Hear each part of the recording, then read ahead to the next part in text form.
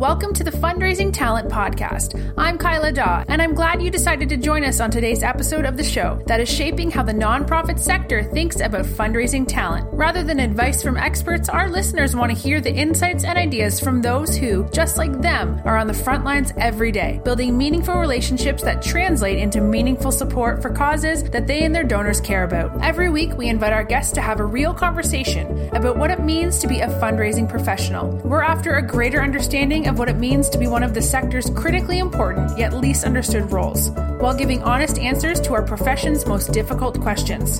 Thank you for joining us in this episode of the Fundraising Talent Podcast. Here's your host, author, fundraiser, and master trainer, Jason Lewis. Hi, podcast listeners. This is Jason Lewis, and I am your host for the Fundraising Talent Podcast. I want to thank you for joining us today for the show that is shaping the way that the nonprofit sector thinks about fundraising talent. Before I introduce today's guest, I do want to thank our sponsor, QBAC. QBAC is a next-generation advancement solution that reimagines alumni engagement to increase major planned and principal giving. QBAC acts as a force multiplier for fundraisers, enabling them to focus on what they do best, developing deep relationships with prospects and cultivating them into lifelong donors. QBAC automates the qualification process beyond simple scoring to ensure that your fundraisers have the best prospects. QBAC also uncovers actionable insights about current and future prospects to help fundraisers develop personalized cultivation strategies. Start closing bigger gifts in less time by going to www.qbac.com to schedule a free demo. Also, how about being our next host for the Responsive Fundraising Roadshow? I'm looking forward to two things this summer: getting back to the ballpark with my kids and getting the Responsive Fundraising Roadshow back on the calendar. If your organization would like to be a host location, let's schedule a time to chat. The Responsive Fundraising Roadshow provides 6 hours of the best fundraising training out there based on Responsive's 4 sense-making tools. Hosting Responsive's Roadshow is not like hosting a major conference that requires months of planning and all types of resources. All we need you to do is provide us with a safe learning environment for 25 adult professionals in your community who want to understand how highly effective fundraising really works. There is no cost to your organization, and we will reimburse you for all related expenses. If your organization would like to host the Responsive Fundraising Roadshow in your community, reach out and let's have a conversation today. Hi, Kathy. I am delighted to have you today on the Fundraising Talent Podcast. We have had a mess of trying to get this scheduled and then trying to get the technology to cooperate with us. But you're, I think, at your home base in Wisconsin, and I'm sitting at a random coffee shop in a remote airport in Louisiana. And so I am looking forward to this conversation. I've been looking forward to this conversation for quite some time. But before we dive into our topic today, how about we just ask you to introduce yourself to our listeners? Happy to do that. And thank you for taking the time and having this be available to us. I'm Kathy Linz, and I have been working for, well, we won't say how many years because that will date us, right? So I've been working for a number of years with a number of federal subcontracts, as well as state programs and nonprofits. I do a lot of the work that helps HIV and AIDS organizations working on homelessness, violence, mental illness, substance use and addiction, human trafficking. I've been helping them really build and learn more about how they can make their organizations sustainable in some cases, or just get them started. Most recently, I've started my own effort called Financially Savvy Nonprofits to really help us say, how do we really think this through to make this a great experience, one where we're not constantly in the struggle? So that's kind of where I'm coming from and what I do. What type of so the type of organization that you're is that generally a smaller grassroots type of organization that you're serving? I have to imagine. It does tend to be that way. But we do have a few that have developed a little bit more, and that's what we want to see happen, that people build those pieces, become a bigger, more sustainable organization. So that's what we're always helping them work towards. And the beauty of it is, in some cases, they've gotten federal funding. And for some of them, maybe there's a step or a hiccup in the process where something isn't quite right. So in that particular case, I'll get a call that says, would you please go out and we'll sit down, work with them, go through the whole system and then figure out where's the hiccup coming from and how can we get this back on track? Because the beautiful thing is that people want these projects to be successful. They want them to go well. So we're all doing what we can to make sure that happens. And in other cases, you've got community advocates who they know the community, they know the situation.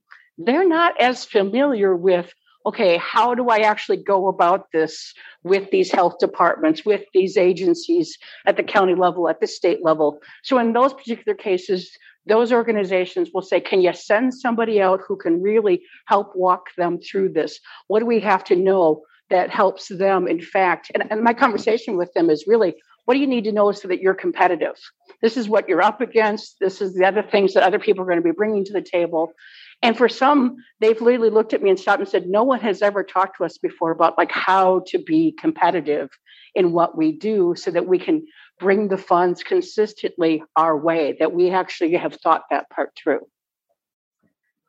Yeah. So Kathy, as you know, we invite our guests to come on with a big idea or bold opinion. And I think I know the direction you're going to go with this today. We had a recent conversation with a guest who was talking about what I think are going to be what I think is a similar issue. He was talking about raising money in Minneapolis in the midst of the tragedy and the social disruption, I guess we could say, that's been playing out in Minneapolis for quite some time. But Kathy, what do you have for us today? Well, we actually made it a connection based on the fact that Darren Walker had talked about, like, how do we move to this new gospel of wealth? How do we actually build justice? And actually, your post said on there and said, it's time to move beyond easy charity. And I saw that. I immediately said, absolutely, that's it. Amen. Because I think about all of the organizations that I work with. Like I said, mental illness, drug addiction, homelessness, human trafficking, post-prison reentry. They will consistently, as I'm working with them, say, well, Kathy, we're a lot less attractive than the other programs that are out there. How do we go about getting this done? Because we're not the ones that they think about funding. And that's where we would come back and say, if you want to talk about justice and where we need to work, this is an area where we need to really start to pay more attention in that area. And it was funny because after we shared that post, it was amazing to me how many of the folks that I know who work in those areas were like, yes, you got it. That's it. Thank you for saying that. That's because it was just a general consensus of, this is a problem. This is what we're dealing with. Kathy, I have spent a lot of time looking at Darren. I've recently read Darren Walker's new book. In fact, I was listening to an interview that Darren Walker had. I believe it was on the Economist magazine's web podcast last night. And I've got to say, I think there's sort of a split down the middle. And I don't want to necessarily suggest that it's 50-50, but we could, for just simplicity's sake, just suggest that it's that way. But I would say that, there's probably about half of us that are okay with his message and about half of us in the fundraising space that seem to be a little uncomfortable with his message. Why do you think that is? Because it's challenging what has always been. I mean, what I have found so helpful in the process is that sometimes when we look at being donor-centric, which is a good thing, I'm not saying that it's not, but there comes a point where you are going too far over and making it about all that they care about is what they're most interested in. Well, that means for a lot of these other projects, this isn't going to be where they make the connection. This is where they naturally go. And if they do, what we tend to see happening in some of the organizations, because part of what we want in this whole process is we say we need to be doing good storytelling. That's how we connect with donors. We've got to tell a good story. Well, the concern that I have is that it becomes almost a dog and pony show. Let's trot out people who are some of the clientele that we're working with for the sake of the donors so that they can see how, this difficulty, this hard thing, And I'm like, that's not right. There's a problem with human dignity at that moment. And it's become that we need to think about, like, what are we in fact asking people to do? I've been at the breakfasts, the dinners, where they'll say, okay, we're going to have this person share their story now. And I think in terms of what's that mean for them? What's the ramifications for them in sharing that story? And part of that really sets home for me because I think of people who have experienced trauma.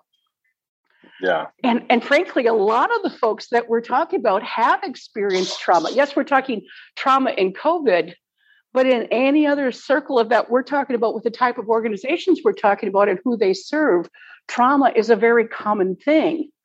And it's not always easy to tell your story. And in being asked to tell your story, which is what nonprofits need them to do, they want them to give this a notional appeal because then people will get their checkbooks out and this will be great without any thought to necessarily what does that mean for someone we're still working through the trauma that they've experienced. For some folks, you're talking about flashbacks, the remembering of that starts to then haunt them. And as well as, unfortunately, there are some people who, knowing that about you, will use it against you. So that's part of the difficulty. Yeah, Kathy, before you and I started hit the record, we had an offline conversation before, and I was sharing with my wife. So my wife and I, our entire professional career has largely we've been involved with a number of nonprofit organizations. And I was sharing with her, I said, this woman, Kathy, was sharing with me this notion that sometimes storytelling doesn't sort of fit. And we were sort of recalling the number of times or the number of organizations that we have together have worked for, where we sort of impressed upon in one case, we were working for a children's home, and the children were, these were oftentimes young adults, they're teenagers, and they were given the opportunity to step up in front of an audience and tell their story. And I have to say that it was that recent conversation that you and I had that sort of just made me sort of think, did we appropriately, those of us on the fundraising side, the organizational side, sort of interrogate enough of the process and sort of know enough about what was going on to ensure that by asking this 14 or 15-year-old young lady or young man to tell their story was actually a timely and appropriate sort of thing to do. That's what you're asking us to sort of challenge, aren't you? Yes, absolutely. Because there's a power dynamic problem at that point. You've got someone who they're hoping that you'll continue to help them.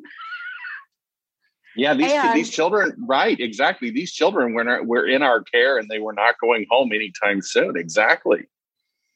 Yeah. And so they feel like they have to do what you ask, but they may not even be aware of what that's going to mean for them and what the fallout will be, both for themselves as well as where the interactions they have with others.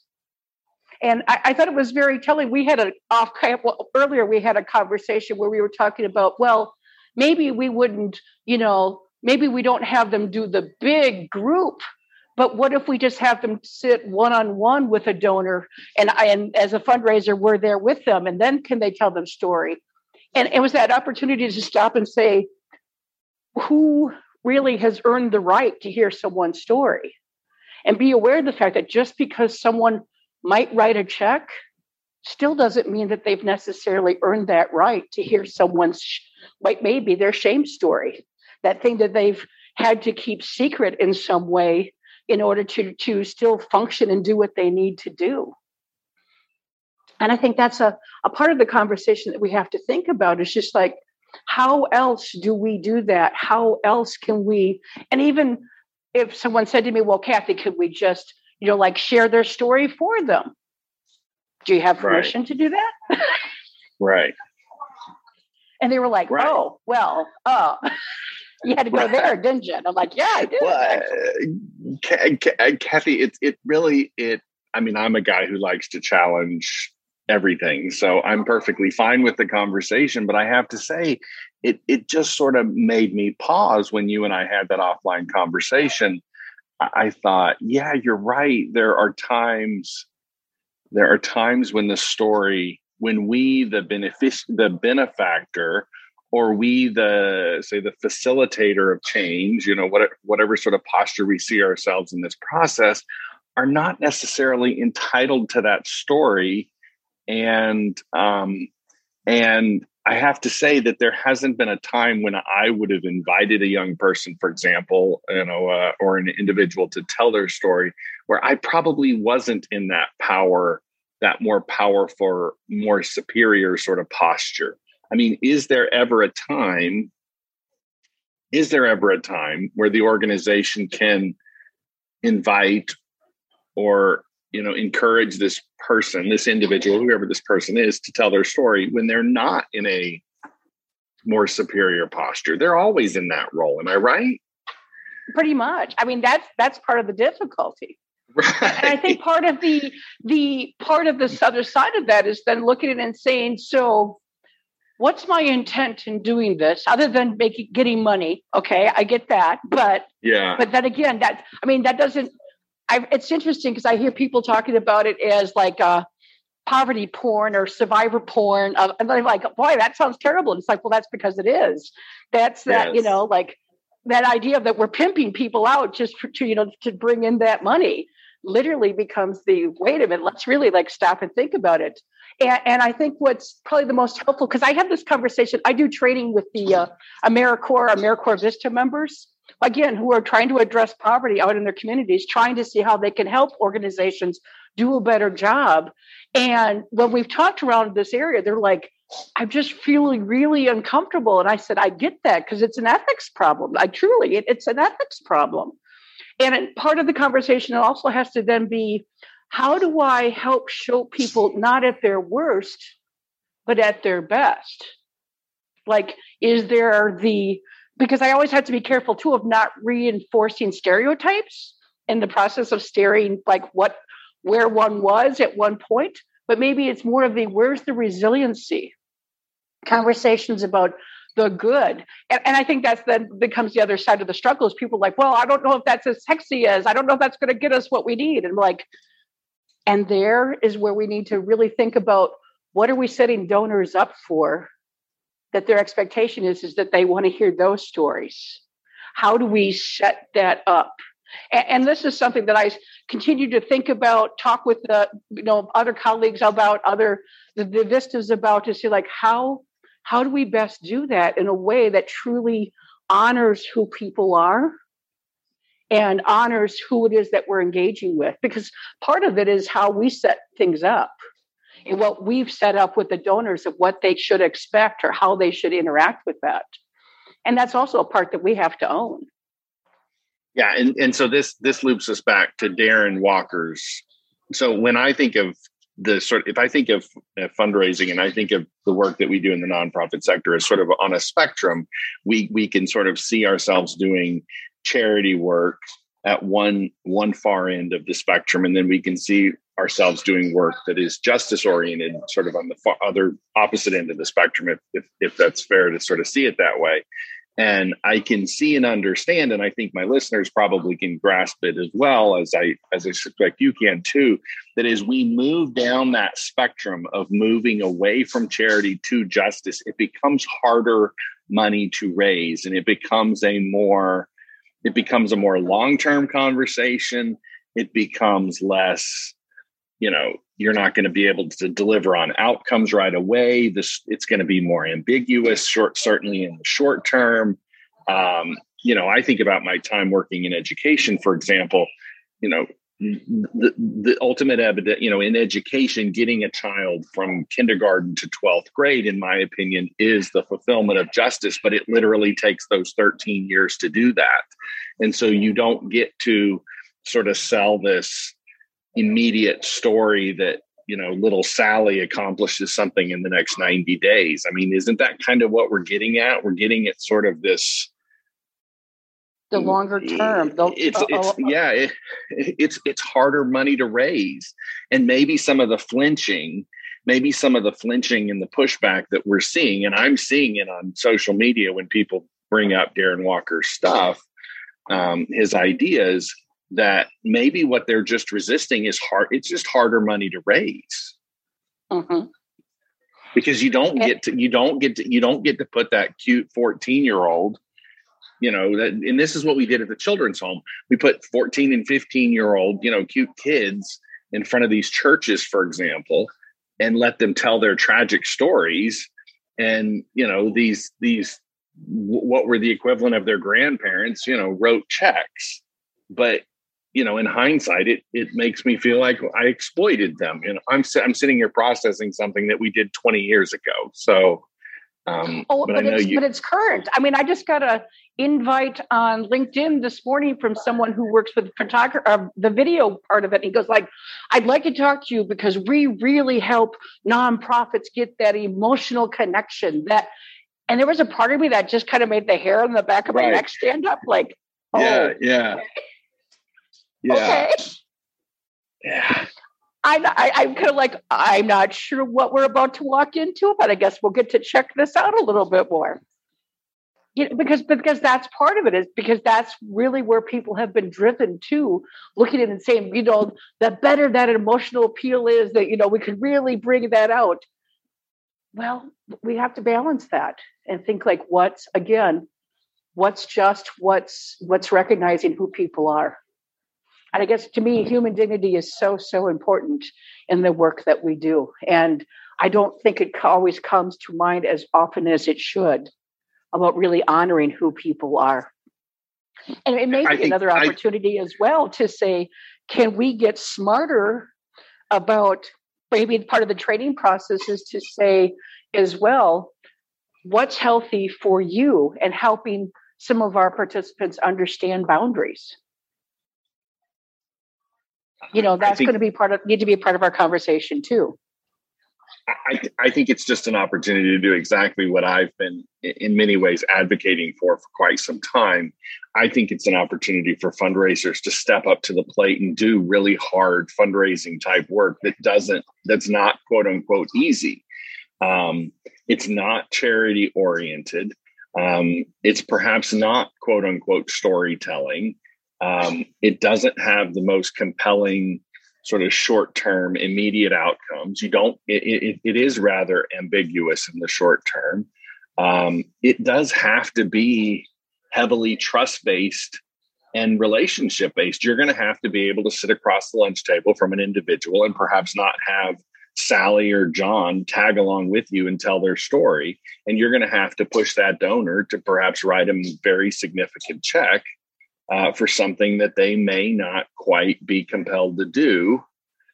And that doesn't feel terribly donor-centered for a lot of our fundraisers out there, but it is absolutely justice-centered as Walker would have us. Are you following my line of thinking here? Absolutely. I mean, that becomes where we step into next, how we go about making this happen. And that's, I guess that's the thing I want people to really stop and think about, and really just reflect on how they're doing things currently in these areas. And I know this is for everybody who's already working in this area, this is something that they've been trying to really stop and think about and say, like, how do we do that? But they also recognize, they're like, I'm not willing to go there. Therefore, we're looking for the techniques that will help us not have to be exploitive in what we do. And that, I think, is the new challenge, the next thing to be looking at and say, like, how do we do that hard work, the conversations that we have to have, because they're not the same conversations we're having currently. They always say that you can't go to a new level doing what you've always done. You've got to actually figure out how to expand, to increase your skill, to go to that next point. That's the next point we're going to need some help with to go to. Well, and a couple of years ago, Kathy, and we had a guest on here probably 100 episodes back that was talking about the critique of sort of using, for example, using stories and using images in direct response, for example, that were inconsistent or without permission or something, and it was very honorable work that the woman was trying to advocate for.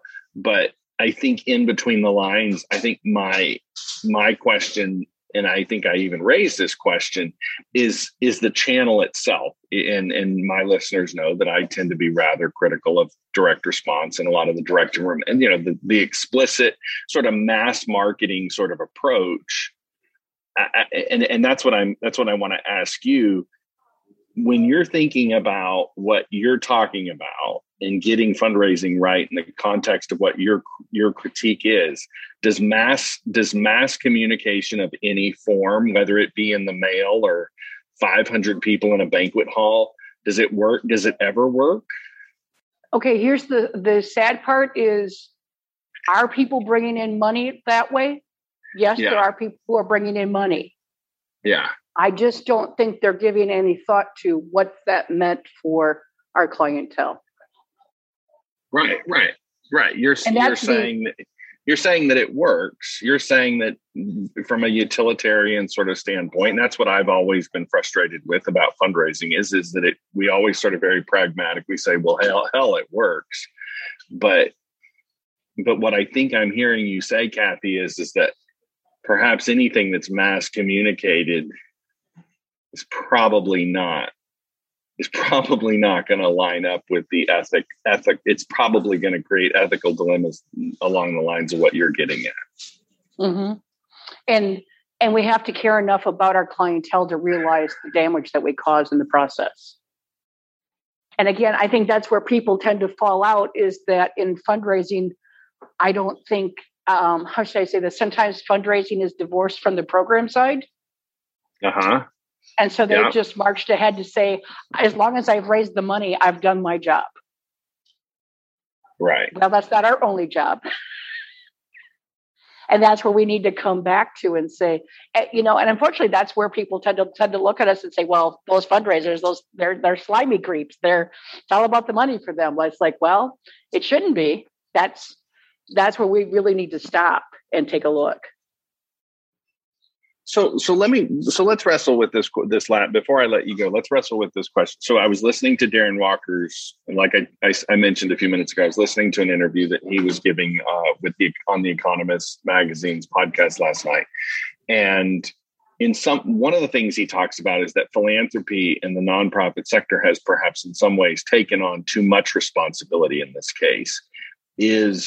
Is in between the lines of your concerns and your critique of what we're talking about here, are we taking on too much responsibility, and therefore, because we take on that responsibility for things that maybe we shouldn't be taking on responsibility, is that what essentially gets us in trouble? You follow what I'm asking? I'm just trying to think that through a little bit more. Because I think there's things that as the participants, I'm an extrovert. You're going to have to just bear with me as I think that through. Yeah, that's fine. He's usually anybody who listens to the podcast knows that I repeat the questions generally twice because I know my listeners are processing my questions. So what he's basically saying is that there's responsibilities that the nonprofit sector takes on that actually, for example, the government ought to be taking on. And that when the government, when the nonprofit sector sort of steps in to try to be Superman or Superwoman, we get ourselves in trouble because some of these most significant problems in our society are actually not problems that philanthropy can solve. The scale and magnitude is too significant. And here's the thing. I think that as I'm thinking through what you're saying and thinking through like what that looks like, here's the interesting part is government pretty much on its sake doesn't necessarily do the work themselves. They contract out to people. They give the money to nonprofits to actually do this work.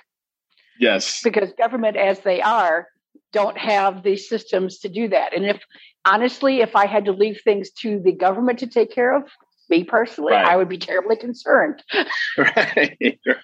I'm trying to be nice here, but I'm just saying I would be concerned. So I see nonprofits having they're already receiving the government money to do some of this work. That's where some of those grant dollars are coming from when it comes to government dollars, which is a pretty significant chunk.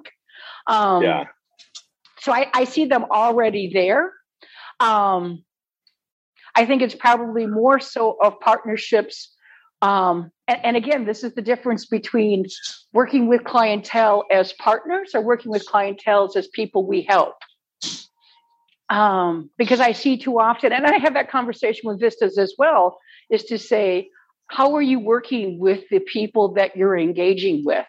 Are they just people that you do things for? Or are they people with agency who offer things in return? I mean, for fundraising, I'm like, how often do you ask your clientele, your participants to donate, to contribute to? Well, Kathy, we can't do that. They're here because of poverty. They're here because I'm like, so you're saying they don't have anything to contribute? Really? I'm like, wow, talk about taking away from them the opportunity to have that same sense of satisfaction for being able to help as other donors have. You're not even going to give them that chance, that opportunity, because I think it's the partnerships that we'll need more so than counting on government to necessarily take those on. It's really looking within our communities, within our participants, in partnerships with organizations that are probably going to move us forward far greater than anything else, mainly because the government, I come from a standpoint of we need to look at what the local thing that we can do, because they're the best judge and the best ones to be in a position to do something about the situation that they have. The further out that you go, the more difficult it's going to be, and it's not generally going to be as helpful. So I'm always going to come back to the community advocates, the folks in community who, given the opportunity to truly step into that kind of partnership, are going to do a far better job of what the community really needs. I mean, I see it already in some of the. Go ahead. I'm sorry. Who do you? So again, I'm sort of reflecting on some of the conversations my wife Erica and I have. Who do you trust? Who do you trust the most in this conversation when we're talking about the government and say, for example, we're talking about the nonprofit? I tend to be very trusting of the church, for example, whereas my wife is not nearly as confident in the church's ability to step up to the plate. Who do you most trust in this case to get this right? So if the resources were all there, who would you trust the most? Honestly, the community advocates. Which would be which presumably would be tied to enlisted by and employed by the nonprofit, or would be government employees? Neither of the above. They're people who live every day in the community, maybe doing what they do for work, but see this as, this is my community, and therefore this is why I'm going to take this on. Oh, they're almost like, I mean, they're basically very independent. They're citizens. They're citizen advocates who see this and say, this has to be different. We can't continue like this. And I've worked with those kind of community advocates all over the country. They are a big part of, some of them will eventually start nonprofits, but they started out as like, we have to do something about this. We understand the community better than everybody else that you're talking about. And they're the ones who I would probably trust the most to be really looking out for and thinking about, what does that mean? What does that feel like as someone who lives this every day? Yeah. Yeah, that's so Kathy, I'm wrapping up a book project, and the third book that's sort of simmering in my head is sort of where the nonprofit sector sort of fits in our economy as it relates to these other. And I keep coming back to, and I even conclude the new book with this notion of the citizen, different than, for example, the consumer. I think so much of our society has been so oriented towards the consumer, which is kind of the underlying critique that you're making about the storytelling. You're basically saying to us, you don't have a right to consume somebody else's story in exchange for your charitable gift, right? Correct. Mm-hmm. Yeah. And I don't think we like to think of our donors as consumers, but I think in many ways we're using the same tactics and strategies. And oftentimes we, the fundraising professionals, come from these consumer oriented sort of domains where that's what we're doing. We're sort of saying, let's craft a story for which the donor can consume. Mm-hmm. Instead of looking at it and saying, realistically, this is how things, I mean, part of it, even given the community that we're talking about, doing work and trauma work, I know one of the things that's always true is that you will think that you've worked through something and suddenly something will trigger it and you'll find yourself going into the spiral again for deeper healing, for deeper things. But it's never a linear line that people are going to be following as they do this work. And so people need to be prepared for the fact of what's the spiral that's going to be coming, because that's going to be the process of what people are going to walk through. It's not going to be an A to Z. It's a loop to loop to loop process. So going back to my wife and I's earlier work, before I let you go, so we worked at this was 20 plus years ago. We worked at a children's home. It was essentially sort of a modern day version of an orphanage. And we used to we would gather the children together on Sunday evenings, and we would put these children in buses and we'd take them to sponsoring churches, and we would allow the children to tell their stories. These were 14, 15-year-old kids in many cases. Would you say would you even do that? Would that even be, if you were in charge of that if you were running that organization, is that what you would do? Repeat that question one more time. Okay. So we were a children's home. We would put them in the buses on Sunday evenings, and we would take the children to the sponsoring churches, and we would allow the children, in most cases, the children would volunteer to tell their story. So I'm just curious, and I don't know if the organization continues to do this, but if you were running that organization, would you do that? Would you allow that to sort of be a signature way of appealing to these churches, or would you see that as probably flawed at the core? I see problems in the process, mainly because you could ask a young person to tell their story, and they won't know until after they've done it what impact it'll have for them, what things it may have brought up. But so because they're trying to please you, they want to, be helpful, they'll do it. But I think there's just far too many potential problems that will come back to bite them. I never would have thought about it that's phenomenal that you stirred me up that way. I have never thought about it that way, that it would only be that the harm that we could therefore have inflicted would only sort of be known once we put that child up on that stage, allows them to tell that story, and then that child realizes, I maybe shouldn't have done this. It never would have occurred to me. And it's too late now, but they're living with and I understand that part of it, because I myself, I live with trauma. I understand this very, very well. And there are times where I've been asked to, in fact, will I tell my story? Will I talk about that? And I will have terrible nightmares afterwards. And that's after a lot of work. And so it's just really, I look at that and say, kids are not going to be able to position to really always know how to maneuver that. And who's going to be there with them if that does flare up for them? Yeah. Nobody's necessarily there. Wow. I could really keep you going, and you could really keep me contemplating, but we lose our listeners at about 45 minutes in. Kathy, you're always welcome back. We can have these conversations again and again, but if there's somebody listening to our conversation today and perhaps they want to probe and wrestle with and interrogate their fundraising thinking or any of their thinking, how could they reach out to you and have that conversation? Just drop me an email. It's Kathy, which is Kathy with a C and a Y, CATHY, at dev-plus.com, and or look me up on LinkedIn and you'll find me there. It's Kathy Lins, LINS. Kathy, it has certainly been a pleasure. I'm glad that we figured this out. You at your home and me in this remote coffee shop in Louisiana. We made this work. It's certainly been a pleasure. Thank you. Thank you.